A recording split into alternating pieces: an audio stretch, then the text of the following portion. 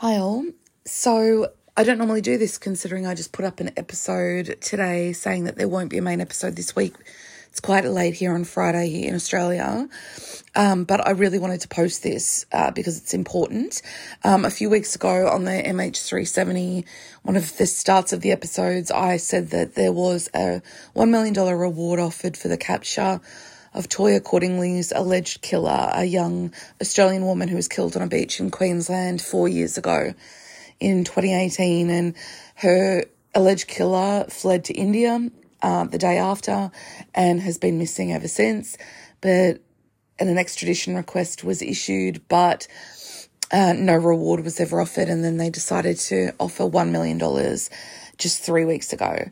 And it took just 3 weeks after 4 years of looking for him, 3 weeks after that reward was kind of issued, that they've captured him in India. The Delhi police have Rajwinder Singh in custody and he is pending extradition back to Australia ASAP. And it's just such good news for Toyah's family leading up to Christmas.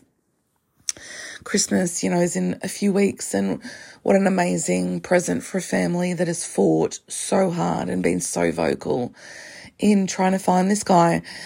We said on the MH370 episode, Marissa and I, money talks, especially $1 million when it comes to how far that would go in India. Now, there's no word on it being paid out or who dobbed him in.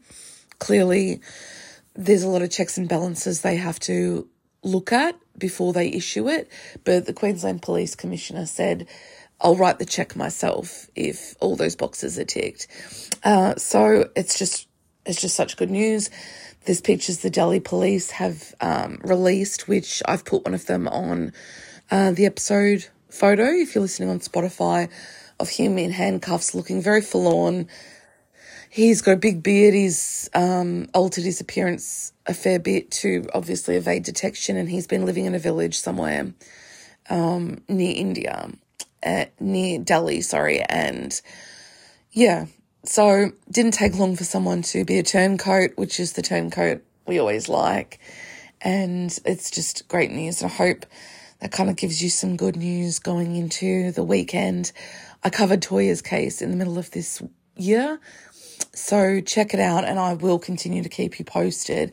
I just wanted to post this because we just never have a case that we've covered where it has something breaking happen where I feel like I have to report it. So I believe that was either yesterday or earlier today, depending, but the news broke earlier today. So yeah, I hope that makes you happy, I guess, as happy as it's made me. And hopefully justice prevails, which I have a very strong feeling it will. So I will be back next week with a new episode. But yeah, thank you for listening. Okay, bye.